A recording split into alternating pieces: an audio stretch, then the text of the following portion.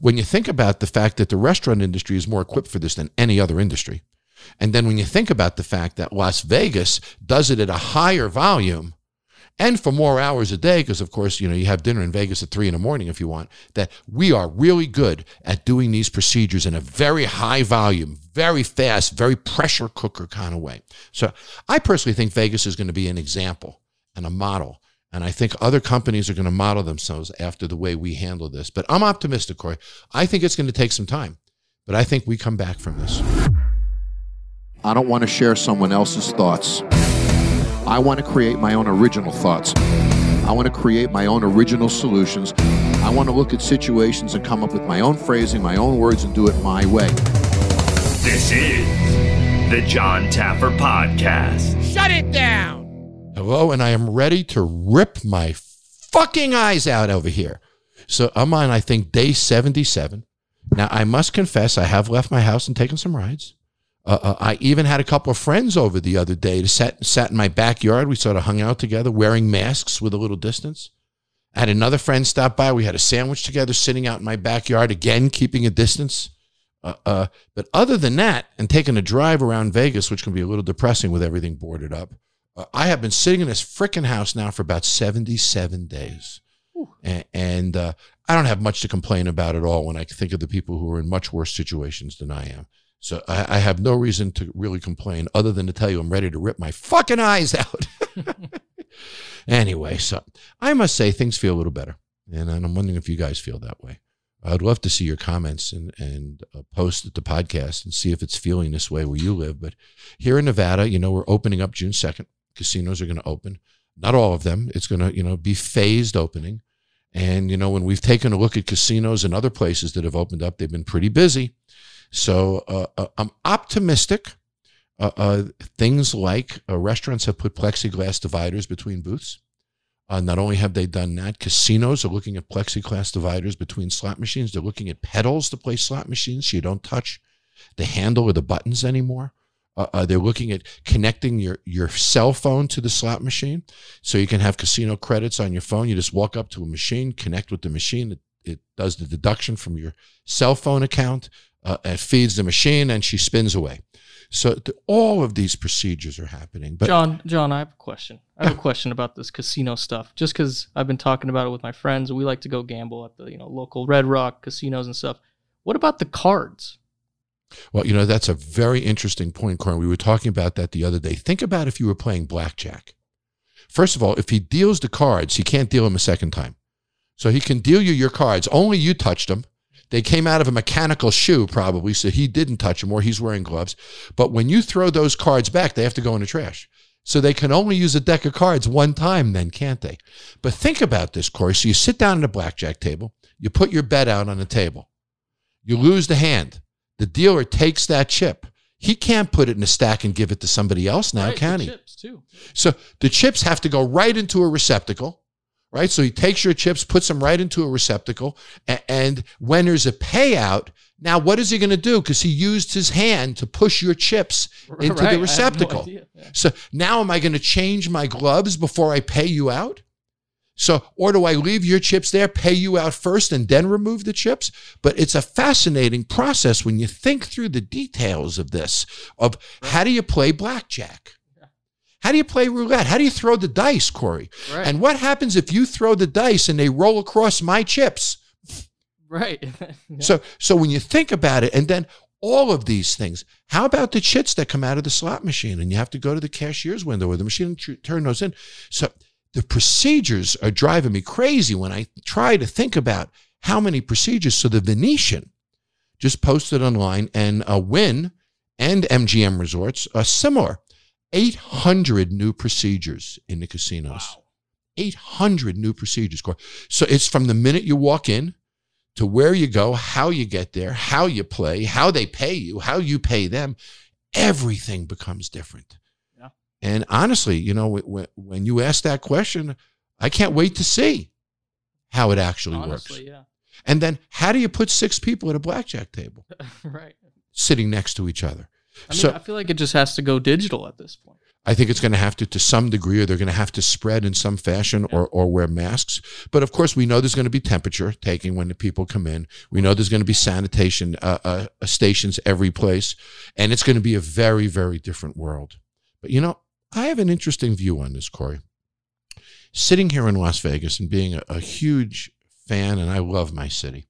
I love being a proponent for Las Vegas. I think it's the greatest destination in the world. Think about this, Corey. People aren't traveling overseas for a while, are they? No.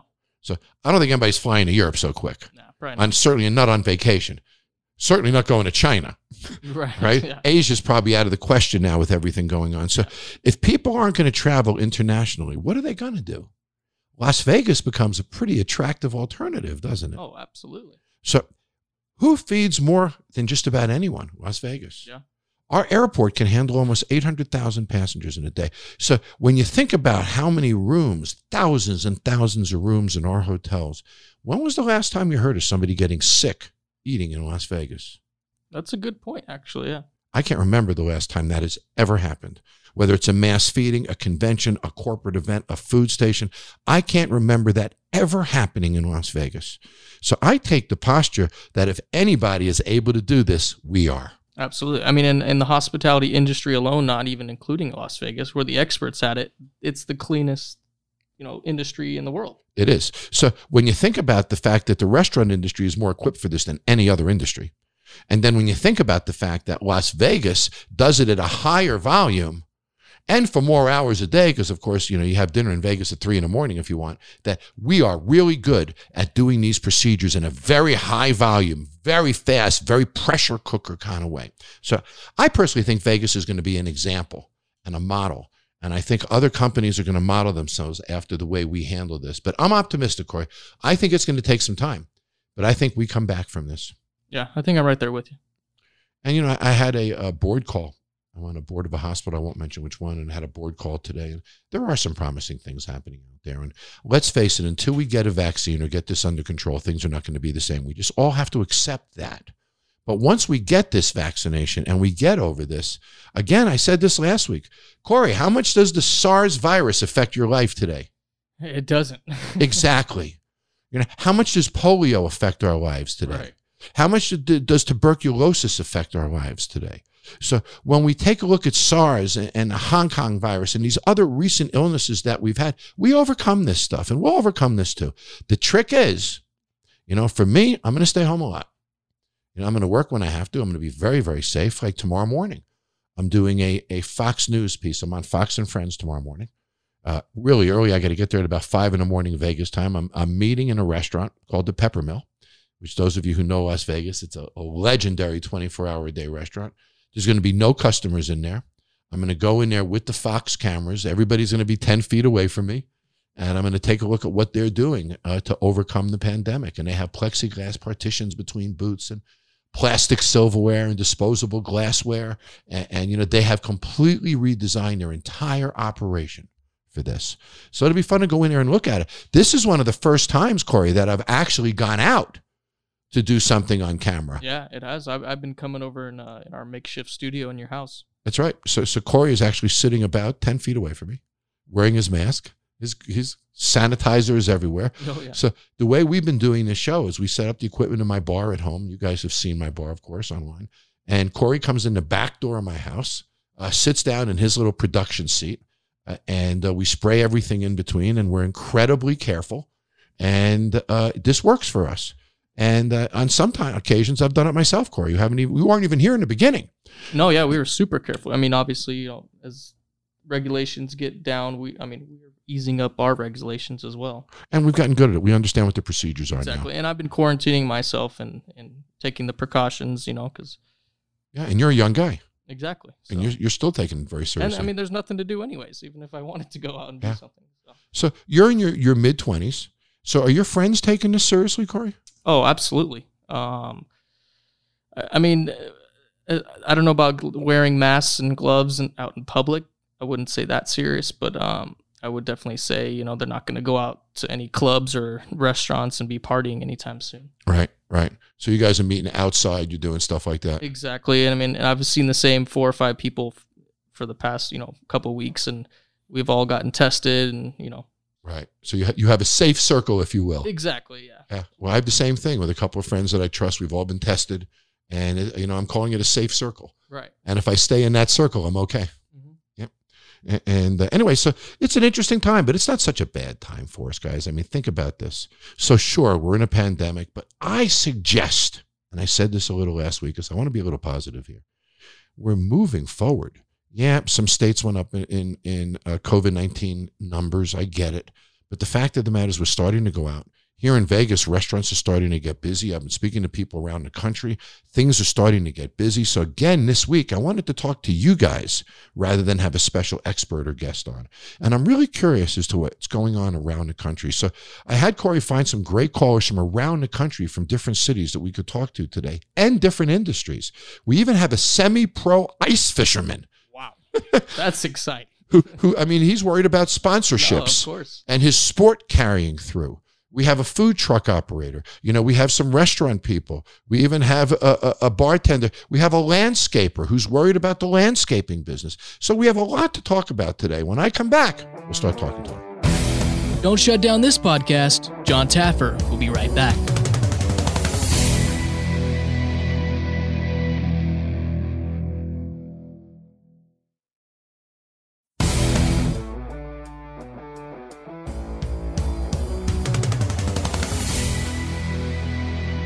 My first call is with a gentleman by the name of Jay. Jay's in San Diego. He's a restaurant bar manager. Of course, he's been closed for weeks, and they're reopening this weekend, and he's a little panicked by it. So I'm going to call him myself. He doesn't know I'm calling. He thinks you're going to call, right, Corey? Yeah. So I'm going to call myself. Let's see what happens. Hello. Hello, Jay. John Taffer here. John Taffer, how you doing, sir? Good. Did I catch you by surprise? You did actually catch me by surprise. Good. That's what I wanted to do. I'm trying to have some fun over here, buddy. So how you doing? I've been better. I'm a little bit concerned about the future of the restaurant industry, to be honest with you. Yeah. Are you in the business, Jay? Yeah, I've worked for the company I worked for about 13 years. I started as a busboy and then worked my way up to a server, then cocktailer and bartender and manager. So it's in your blood. It's kind of in my blood now, yeah. Yeah. Is your restaurant reopening? Yeah, we got the confirmation. So my restaurant's down here in San Diego, California, and we got the confirmation that I think last week actually that we could start opening, but my restaurant chose to wait a few days, and we're opening on Friday. Oh, well, that makes sense. So they're taking a few days to get organized and get ready for it. Yeah, there's a lot of concern though. The way that I love my organization, I love my restaurant, but the way that they've chose to go about doing it has kind of put a lot of people under, pretty significant pressure as far as they didn't really give us a lot of time. Like literally our schedule came out for Friday yesterday. They want to open up Friday. And no one really knew what was going on, and they posted the schedules on SeeTo-It, which is a scheduling app. Yep. They did that yesterday for Friday and Saturday, and the shifts for next week haven't even been posted yet. So, there's been a lot of hesitation amongst staff for going back because they're not really sure how things are gonna play out, and they're making pretty good money on unemployment. Yeah. But as far as where I'm sitting, I'm thinking, I got to go back because when unemployment gives out, I want to make sure I have a job. Well said. And, when we think about this going forward, we're going to lose a bunch of restaurants. You know that, Jay, right? So, the experts, and I guess I'm one of them, I hear 25%, 30%. I think it's a little closer to 40% myself. And this is, talking with friends and companies and hearing feedback from hundreds of restaurants over these months. But, a guy like you who's in a business, you need to dig in now. Go back, claim your space, be a leader in this time. Come up with the solutions, get the staff motivated, get them trained in new procedures and stuff. Now, if you think about it, if we're going to lose 40% of our restaurants, let's say 30% just to be conservative, then that means 30% of the people in our restaurant industry are going to lose their jobs. You don't want to be one of those 30%. So you've got to go in and you've got to figure out what are the procedures, policies. How do I work with them on new sanitation procedures? How do I get my employees motivated and come back? How do I take care of my guests? How do I make this work? And we can talk about that in a second, but that's a big bite. How do we make this work now, isn't it? Absolutely. So when you think about it, do you think that there was a problem from the get-go? Like, why was our industry impacted so hard though? Because like I never really thought. I mean, as far as the restaurant industry goes, I feel like, I mean, for the most part, you know, we all take pretty good, healthy measures to keep things sanitary.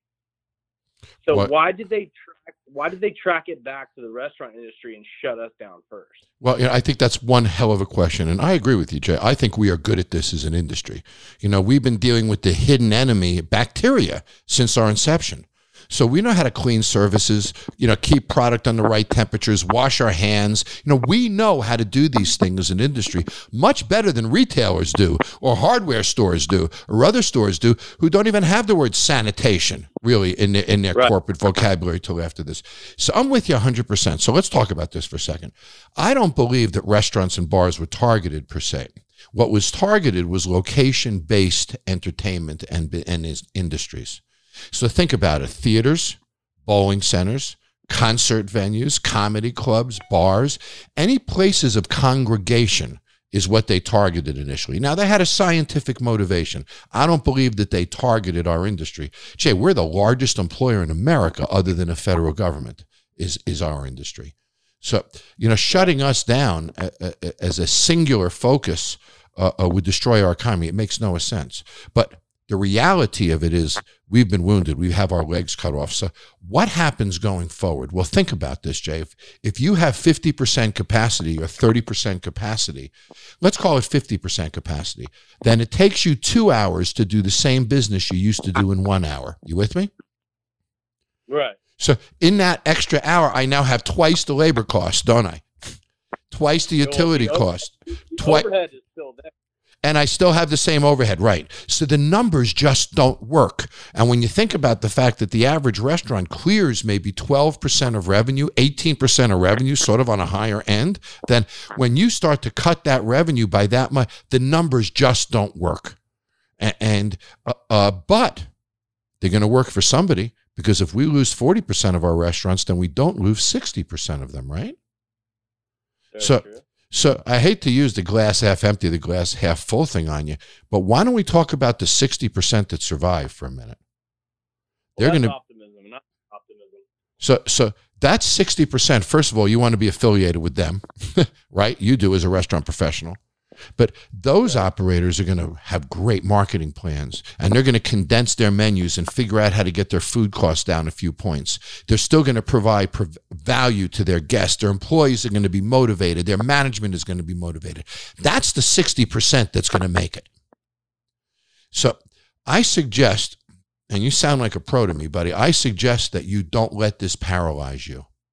I suggest that you go into work Friday as Mr. Solution.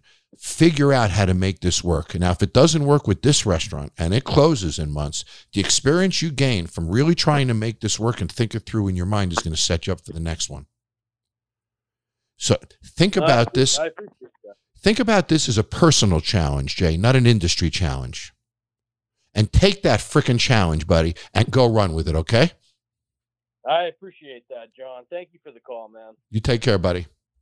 Well, you know, that's a little positive discussion for Jay, and it's a good way to think about it, folks. Whenever we're in an industry where something is going to close, that's when we need to do better. So this is a great time for Jay to really step up and be part of the solution and really secure his future in that effort. And I think that's very, very important. So how many of you know a semi-pro ice fisherman? Now, I used to go up to Minnesota, and I used to do ice fishing years ago, Corey, when we used to do casinos up there. And it's a lot of fun, but he has a whole different set of problems. So I'm going to call Joe. Hello? How you doing? Fine. How are you? John Taffer here. Mr. Taffer, how are you? Good to talk to you. You know, Joe, I wanted to catch you by surprise. I was sort of screwing with you a little bit. I hope you don't mind, buddy. No, not at all. So Nice to talk with you. So you called into the show, and I wanted to give you a call back. You caught my eye as a semi-pro ice fisherman. And, you know, Yes, sir. during this strange time in our society together, it's interesting to talk to people who have different perspectives and come from different viewpoints. So what's going on, Joe? Not a whole lot. In southeast Michigan, we're right by Wayne County, so we've been hit pretty hard around here. Yeah, you have. But luckily, my job has been spared. Just slow right now, but I do have a job once everything gets going back Good. So, running. so you got some peace of mind. And Michigan's been through I hell. do. It has been. We got parts that are open, parts that still aren't, but we're getting through it. Yep. What do you want to talk about today? I was just kind of curious on what your perspective might be with places as they open back up, if they might be interested in doing sponsorships, and what I might be able to do different to provide a return on investment. So with the ice fishing tournaments, we go from here all the way out to North Dakota. And so sponsorship dollars is really key to be able to travel and cover expenses and costs. And I'm just really scared that places aren't going to want to do anything this year. Yeah, you know, that's a fair concern when you think about the fact that revenues have been cut, expenses are still high, right? They're worried about keeping their employees and all of that. Sponsorships get very, very challenged in this environment. And by the way, I used to be a consultant to Grand Casinos up in Mille Lacs and Hinckley, Okay. Minnesota. And we used to go to the beginning of ice fishing season up there. And I'll never forget it as long as I live. We used to hang out in the ice fishing villages up there. It was an incredible time. So Yeah, it's a blast. A lot of camaraderie. And actually, I've been to Mille Lacs a couple of times for the major circuit that I do. Our championship was there for several years. well, you know, this is important. It's interstate commerce. When you take a look at a state like Minnesota or your area, Michigan, this is important economically as well. You know, these villages are set up. Ice fishing becomes a big sport, a great competitive base. So things like this are important. So let's think about it. What does a sponsor want, Joe? He wants people to come to his business. So, Absolutely. So if you say to him, I'm going to put a sign up, you know, where the tournament is, you know, I need people to come to my restaurant. I don't know if a sign is going to do that. And if you say, well, you know, we're gonna, you know, put your logo on all of our competitors, and we're gonna, you know, I need people in my restaurant. I'm not sure I can do that. So why wouldn't you create a coupon program or a bounce back program in your sponsorship package, so that, for example, your membership, your attendees, your competitors all get a certain discount or have some certain package with that sponsor that causes them to go to that restaurant or bar. So what I'm suggesting you do is redesign your sponsorship package so it has a bounce back mechanism in it for all the members and attendees and participants in your competitive event. Make sense? Right. And Yes. create a mechanism so when they say, well, why would I want to do this? Well, you don't want to sign up there even though you're getting one. We have a special program where everybody gets a coupon or a ticket or an invitation or a chef tasting, whatever it is they're doing, to come back to your restaurant. So this is a sponsorship that really generates traffic, not just exposure. And, you know, in the past, we used to think of sponsorships as exposure. You know, NASCAR, for example, has a surface that if you're a UPS, you're a company that sponsors a NASCAR, you got to print up every month of all the moments and seconds that your logo appeared on media across the country. So a UPS or a company like that can spend millions of dollars, but then they get a report from NASCAR that says, well, you received 16,495,000 mentions and visual impressions. And so they attach the value to exposure. I'm suggesting that doesn't work anymore. Now we got to attach the value to traffic. Yeah, and we're already in a niche market of an already niche market. Yep. You know, ice fishing is so regional that once you get south of northern Illinois, northern Indiana, there's really not that much ice for anybody national to want to do a sponsorship. Yeah, I agree. You know, there's no real payoff because it's 6 months for a third of the country. So you got to fill those restaurants that sponsor you. You got to say, if you buy a sponsorship, we do an event there the night before. We do an event the night after. We come in with crew and people and competitors, and we eat there. We spend the money as well and come back. And so I think that's what you sort of got to do. There. Yep. And Joe, I'm going to be funny with you for a second. If you can create some real traffic value like that, you will. You ready? You will crack through. Little ice humor there, buddy. Listen, take care. I hope you have a good season. You too. Nice talking with you. Thank you. Bye-bye. All right, so we've got the bar situation discussed in San Diego. We've dealt with a semi-pro ice fisherman in Michigan. The next place we're going is Kentucky, into the landscaping business. I'm going to call Tim House. Tim House. John Taffer, how are you, Tim? Doing good. Did I catch you by surprise John here? Taffer. Yes, John Taffer. It's me. How you doing, sir? Good. How are you? Nice to talk to you, Tim. Where are you in Kentucky? Louisville. Louisville. Okay, my daughter's in Henderson. So I come out your neck of the woods all the time. So I understand you're in the landscaping business, buddy. Yes, sir. And what do you want to talk about today? Man, what's your secret of success? Oh, boy. I think if I had one, it would be reaction management, Tim. And, years ago when I was younger, I learned that you're not in the landscaping business. You're in a reaction business. You achieve it through landscaping.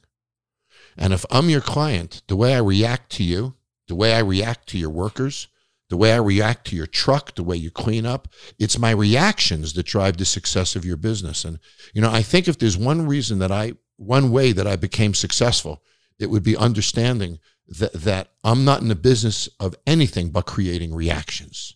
Even right now, I'm doing my podcast with you, Tim. I'm not in the podcast business right now. I'm trying to create reactions out of my podcast. So, I think if we elevate what we do to that next level and say, okay, I can't just landscape. I got to create reactions when I do it. Clients need to see something extra, something special. They need to connect with me. The way I answer my phone, which, by the way, wasn't the nicest answer of a phone I ever heard in my life. I don't know if this is your business phone, but you were sort of curt when you picked up the phone. So if I was a client, I probably wouldn't have liked that. But the way you answer the phone, the way your truck looks, the way your guys dress, the way all of these things create reactions in customers that make them feel smarter for doing business with you. Does that make sense? Yes, sir, it does. So when you think about your business, what are the little things? And you got to pick it apart. When I do my educational programs, I call them CROWS, CROWS, customer reaction opportunity windows. Moments when I can make them say, wow, I'm really glad I hired this guy. Or moments where I say, I really like this guy. He really goes the extra mile for me. He really does this. He really does that. So what are the opportunity windows that you have to create reactions with your clients and the people that you work with? And give some thought to that and understand if you create a better reaction, then you're going to create a better transaction, if that makes sense. And you build more customer loyalty. So when you wake up tomorrow morning and look in the mirror, I want you to say to yourself, I'm not in the landscaping business. I'm in a reaction business. Landscaping is just how I do it. And think about your business and how you can manipulate and cause more reactions from people. Does that make sense? Yes, sir, it does. Well, give it a try, okay? Let us know how you do. Try everything from branding your trucks to branding your guys to creating a different way of doing business to sending texts to clients after each service and telling them that you did this and you did that maybe wasn't in the contract, and figure out a way to communicate more through texts and create reactions of how much you care about them, and watch what happens, buddy. It worked for me. The one thing I do after I service any new customer's property, I usually wait about 24 hours because it usually takes about 24 hours to somebody pick apart anybody's work. Yep. And then give them a courtesy call? Either a courtesy call or email. Great. And ask them if they're completely satisfied with my service. Great. And that's important. And you don't only do it the first time. I would do it every 2 or 3 weeks with every client. And just let them know how much you care, because you don't lay off people who care. And you don't lay off people who are creating the great reactions. And that's what I hope you do, buddy. And I wish you luck, Tim. Yes, sir. Have a good day, sir. You too. Take care, buddy. Well, interesting. When I talk about reaction management, it's the essence of who I am. And even on Bar Rescue, guys, I never think I'm making a TV show. I never think that way when I'm there. I never really think about the cameras. I'm there creating reactions in the owners of this bar to be successful. I mean, I'm working it. And the only way you can be successful is when people react the right way to you. So if they care about you, if they respect you, if they think you're knowledgeable, the way people react to you determines everything in success. So I suggest that none of us are in the landscaping business or the ice business or the restaurant business or the law business or the accounting business or the retail. We are all in the business of reactions. And he or she who creates the best reactions, whether it's an employee, a manager, an owner in any business, are the ones that are going to be the most successful. And that, I hope, is the lesson that was learned in that call. Okay, so let's go down and let's talk to a hospitality server in Philadelphia who's also in a wedding planning business. I'm going to call Christina. Hi, Christina. John Taffer here. Hey, how are you? I'm doing good. I thought I'd catch you by surprise and have a little fun here. I hope that's okay. Yeah, that's great. So where are you? You're in Philadelphia. We are, yes. You know, it's funny. When we shot Bar Rescue in Philadelphia a few years ago, we were there, I think, like 5 weeks. And we had a production assistant bring us 2 cheesesteaks from 2 different restaurants every day for the entire 4 to 5 weeks that we were there. And we never had the same one twice. And then we had the whole Did you find a favorite? I can't say. I'll get in trouble if I say. But yes, and what's amazing is we have a crew of 50. And it was amazing. About 70% of them all came up with the same conclusion. Now, I'll tell you secretly, but I can't tell you on the podcast. Because okay, that's fine. That's fair. But very few of them were bad. I'll tell you that. No, that's good. Good to hear. I'm glad we're living up to our legacy then. You definitely are. So you're a hospitality server. What kind of restaurant do you work in? Or did you work in? So I currently don't work in a restaurant. I actually, interestingly enough, worked in a restaurant when I lived out in Chicago that was on Bar Rescue. I wasn't on the show, but I worked there after you rescued it. That I don't know if I can say, but you can. Which one? Which one? It was the Blue Frogs Local 22. It was of course. Way back in season 1. Yeah. Mimi and John. So, yeah. And sure. Yes, exactly. Sure. I still hear from them every once in a while. They didn't love me in the beginning, but they did love me in the end. I feel like that's kind of how it goes. So yeah, it does. Yeah. It does. But yeah, so I've worked in a lot of different bars and restaurants. I actually currently work as an event planner. So I work more for like catering companies, and I work as like freelance wedding planner and different things like that. So well, your business is taking a hit. Still in the industry, but yeah, your business is taking a hit. It's been a little rough. Yeah. Yeah. In last week's podcast, we had a 102-year-old event center in New Jersey, and he was on. Of course, they've shut him down. He's not even allowed to take bookings. So, you know, when you think about these venues, it's terrible because not only did they lose the events over the summer, but now they got to reschedule these events into next year, and they lose those days from inventory. So it's a double whammy because you lose the business next year from the business you're putting in this year. So it's a pretty scary business. And it's a hard line to walk because, you know, there's a lot of our clients who are, you know, they have to reschedule their weddings and things like that. And, you know, it's really hard to deal with them being so upset with things going on. And, you know, you kind of just have to sort of come back and say, well, you know, we're doing the best we can. And, you know, it just sort of is what it is. You know, you can only do so much. So how are the venues working with you? Are the venues being flexible, and is everybody trying to accommodate you? They're being as flexible as they can be. I mean, I have clients who are supposed to get married this coming month in June, and they had to kind of try to scramble. They decided to reschedule for September, but all the dates in September, as I'm sure you well know, very hard to plan a wedding in 3 months, especially to get a date and everything. So they had to reschedule for a Thursday, which is kind of tough on their guests and things like that. So it's just sort of everyone's just doing the best that they can do, you know, kind of having that attitude of, well, you know, as vendors and as, you know, providers, we're sort of all in this together and you can only do so much. So, you know, but. Thankfully, I have great clients that are really sweet and very understanding, so I get lucky there. But well, that's wonderful. But you're actually working twice as hard now for the same money when you think about it. Because now you're replanning a second event, dealing with the cancellation, the contract. You've got to now call with the florist. You got to call the cake guy. You got to do this. You got to do that. There's all linens. I mean, there's so many things that you're involved in that now you have to re-coordinate everything. Are you finding that people? I basically have to start over. And are you finding that people are trying to still get married with smaller groups or with just family, or do you find that they're postponing the entire event? So I feel like it's a little bit of both. Like I have, I work mainly with, so you say like non-traditional weddings. So we work with people who maybe want to do their wedding in a different order. Maybe they want to have their cocktail hour and then have their ceremony, or things like that. So I really am like I said, lucky to work with clients who are like very flexible, which is great.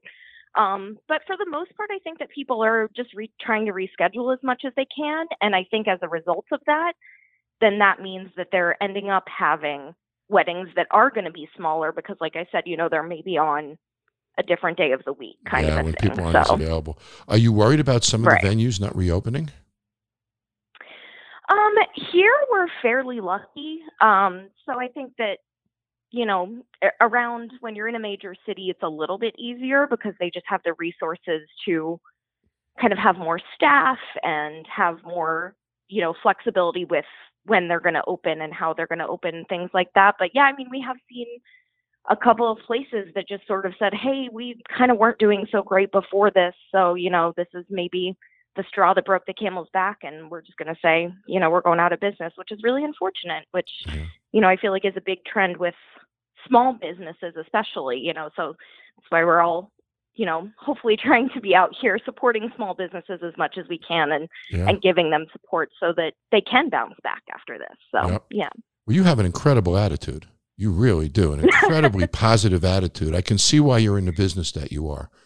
People, when they go to a wedding, when people go to a wedding planner, it's a little scary when you really think about it. Christina, I mean, do I trust this person? It's the most important day of my life, blah, blah, blah. And so a personality like yours builds some trust. And, I could see. Thank you. That's very nice. I could see you being very successful in this business. Well, it was fun to talk to you.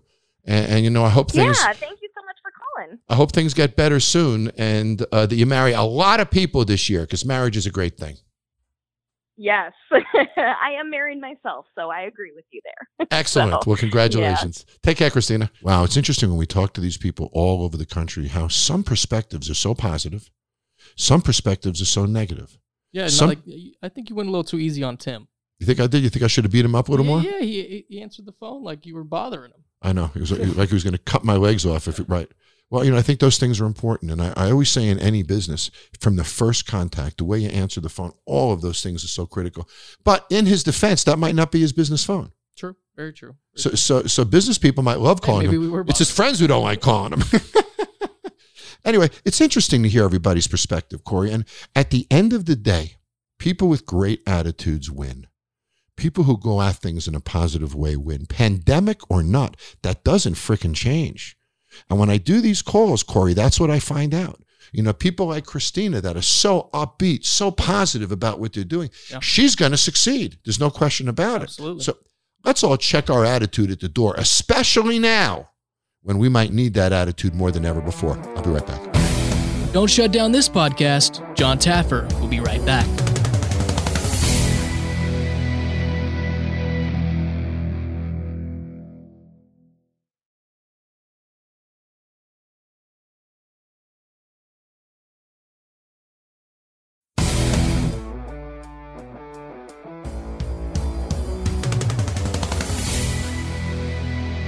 Well, these past two podcasts, we've talked to 8 or 10 people, Corey. Yeah. All over the country, all different walks of life and business, and we've learned so much about what's going on in America. And we've really, to me, I've learned how important it is that we fill the glass halfway, not empty it halfway. And how important it is that we don't let this damn thing paralyze us, that we continue to move forward. I've also learned how important it is now, more than ever, that we're good to each other. Right now, we need each other as business owners, as employees, as employers, as neighbors. We need each other. For example, Corey, I go out to walk my dog in my neighborhood. Okay. Somebody else is walking the dog. They cross over to the other side of the street. Or I cross over to the other side of the street. You know, we need each other today. Even walking our dogs on the street. Yeah. There's a certain decorum, a respect that we need to have for each other. I wish, and I'm going to say it, and I'm going to get beat up for it, I wish our president chose his arguments a little more carefully, candidly. And I think that some of the arguments are worth fighting. Some of them are just not. And maybe we as a society should rise above it and say to ourselves, what battles are we going to fight and how do we support each other more? And let's fight less battles and let's support each other a little more. That's what I've learned from all of these calls, Corey. And when I think about somebody who hasn't let the pandemic slow him down, who's taken care of all of his employees, taken care of his friends, taken care of his people, and is out there trying to make a difference, one of the names that comes to my mind is Mark Cuban. No, absolutely. He's kept his people on the payroll. He's done everything he can. He's on news stations. He's all over the place. He is a warrior for American small business and for American sports. And, you know, hats off to Mark for all that he's done these past few weeks, keeping his employees and the energy around him positive and moving forward. So, who do you think's on next week's podcast, Corey? I don't know. Who? Mark Cuban. Oh, okay. So I reached out to my buddy Mark. He'll be here with us next week. I hope you'll be with us too. Hang in there. We'll talk to you next week. Subscribe to the John Taffer Podcast right now for more episodes every Thursday.